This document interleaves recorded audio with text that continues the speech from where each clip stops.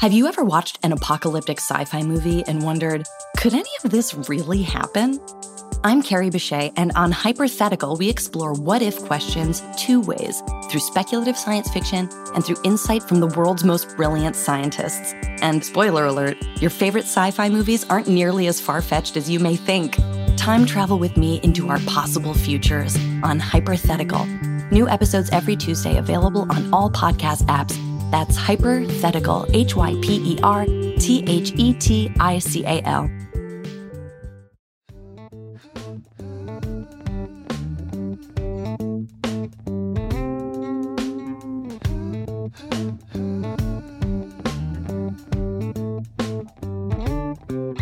Hey guys, welcome back to Awkward Sex in the City.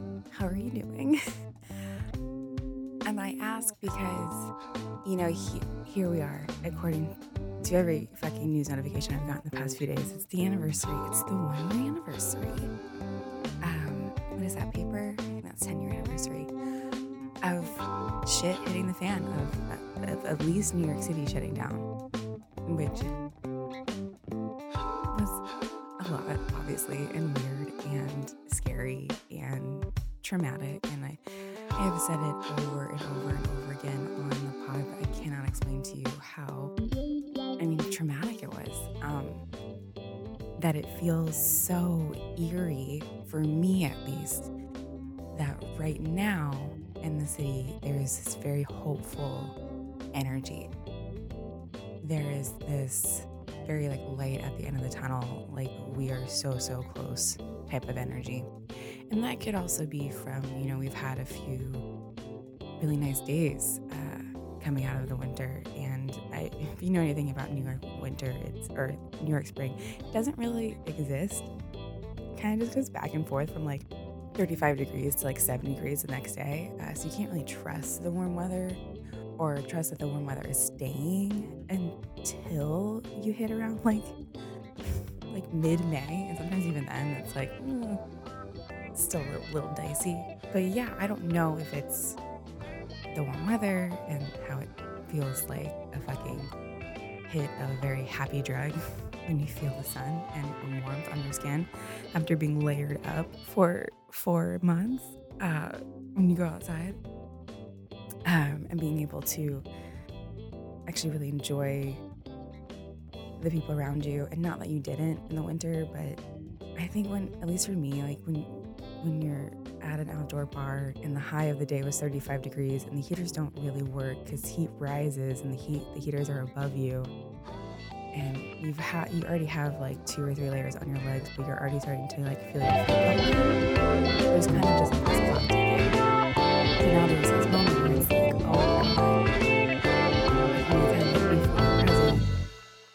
And I at least forgot what that felt like. And I'd be totally freaked out while I'm outside too. Cause I also I'm getting my second vaccination in 5 days.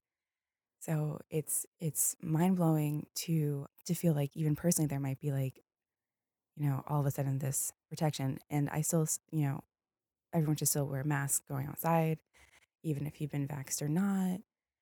I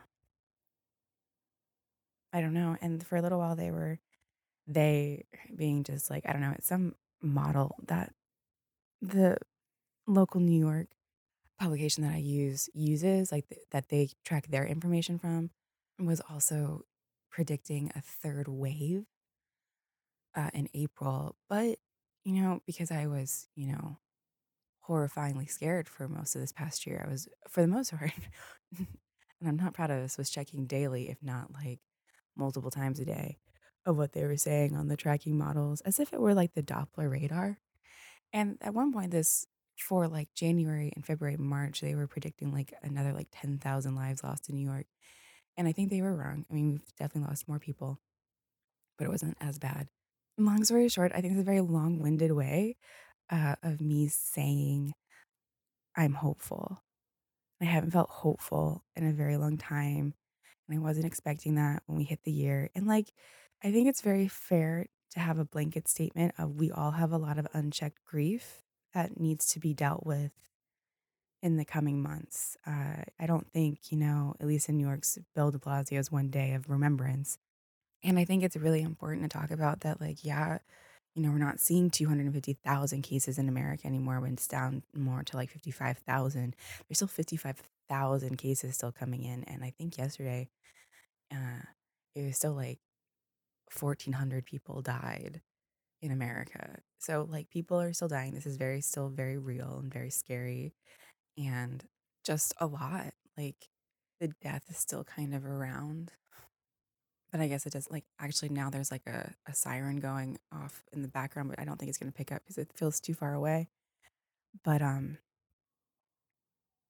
like the sirens aren't constant, but the sirens are still there.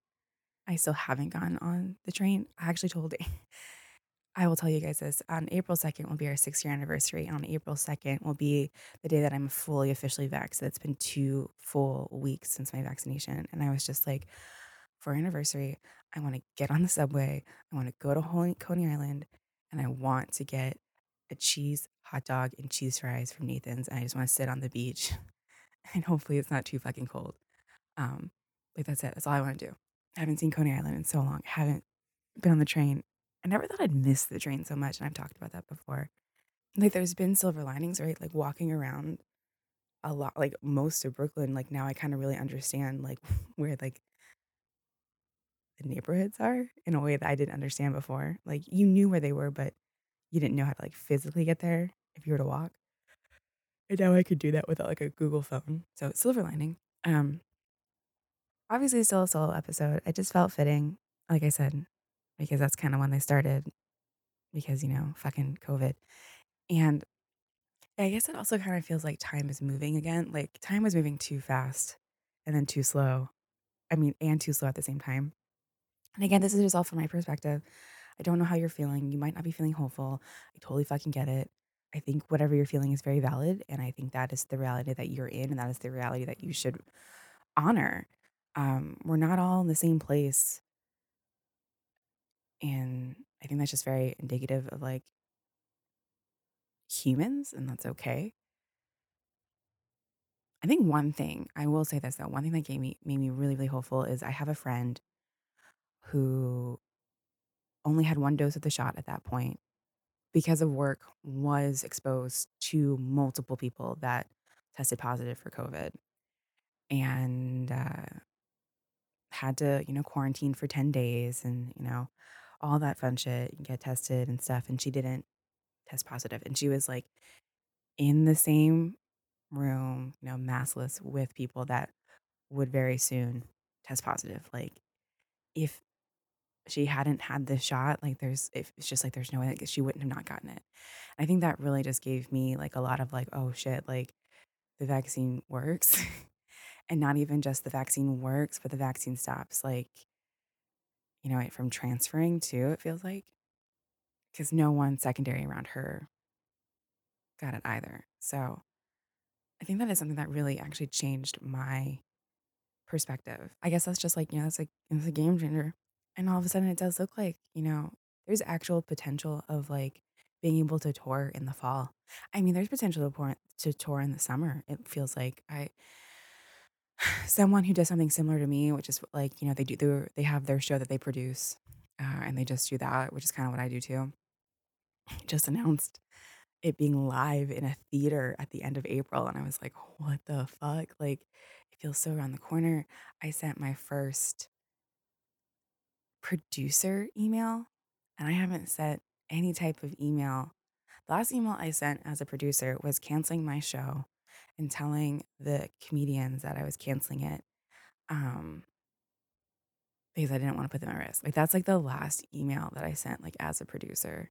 It's wild, and so here's, like I don't know, it's just I was, like, on a high from that adrenaline rush for, like, all of yesterday of, like, "Oh my god," like, I could produce again, I could perform again, and again, like, the past, like, couple of months, every guest I've had on has been like, "The summer's gonna be a shit show. The summer is going to be a shit show," and that's so exciting and so weird, and it's such a weird blend of, like, hope and grief and hope and grief, uh and a little bit of guilt. I'm gonna end with this because I don't know, maybe you feel the same way. And yeah, obviously this is a quick episode, so thank you for humoring me. And I just also want to give a sincere thank you to you all listening to me as well, because I truly, sincerely believe that this podcast, that you guys really helped me stay sane.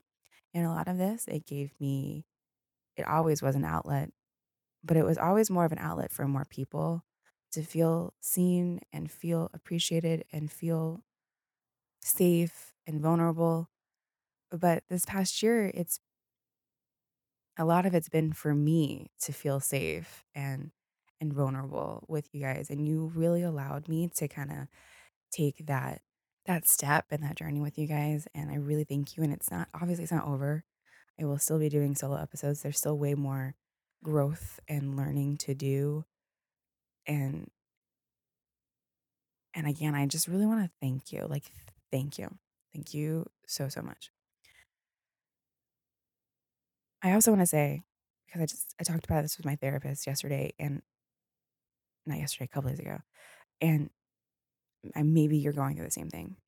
But I was telling her how I felt guilty of getting the break that we got. And I was just like, I don't know who I'd be if I hadn't gotten this break right now, or how, like, what would have happened to me. And she was like, well, first off, stop that, because that's not what happened. And why would you worry about something that can't even happen because too much, like, the time has passed. But that's me. That's what I do. And there is guilt there. And I think a lot of us are feeling guilt for, like, being able to finally breathe again, and finally realizing we weren't able to breathe, and getting to relax. Like, there, I got to relax. I got to finally get refreshed again. And it took a couple of fucking months to finally actually feel refreshed. And that, for me, there's a lot of guilt there. Um, and I'm just gonna tell you what she said. Which was, you had no control of this. You did not cause this. You did not want this to happen. You can't feel guilty for something you had no control over. And she's right. There's no over analyzing it. There's no overthinking it, which is just a synonym for over analyzing. You didn't cause this. If you were able to refresh, if you were able to kind of do some personal work that you didn't think you'd ever have time to do or didn't realize that you needed to do, and then you did it, it's not your fault that this happened. You just took the time that you're given and did this, and that's okay. The other thing that I want to also just touch on real quick is, if you didn't do any growth, if you just, you know, got through every day because you were forced to do the same amount, if not more work, from home, while, you know, being alone in an apartment, being with roommates, being with a partner and kids, going through a divorce and kids and still having to work, uh, having any type of illness, going through cancer through this while still having to work with kids in a marriage. Like, you weren't given the tools or the time to take care of yourself. And so if you, like, I guess I just don't want anyone to feel guilt about that either, because I think there are a lot of, like, oh my God, I did so much self growth, blah, blah, blah. And even I've done that on the podcast, right? I've been like, I did so much. If you didn't, like, you still got here, and that's all that fucking matters, because you're not given the tools, you're not given the time.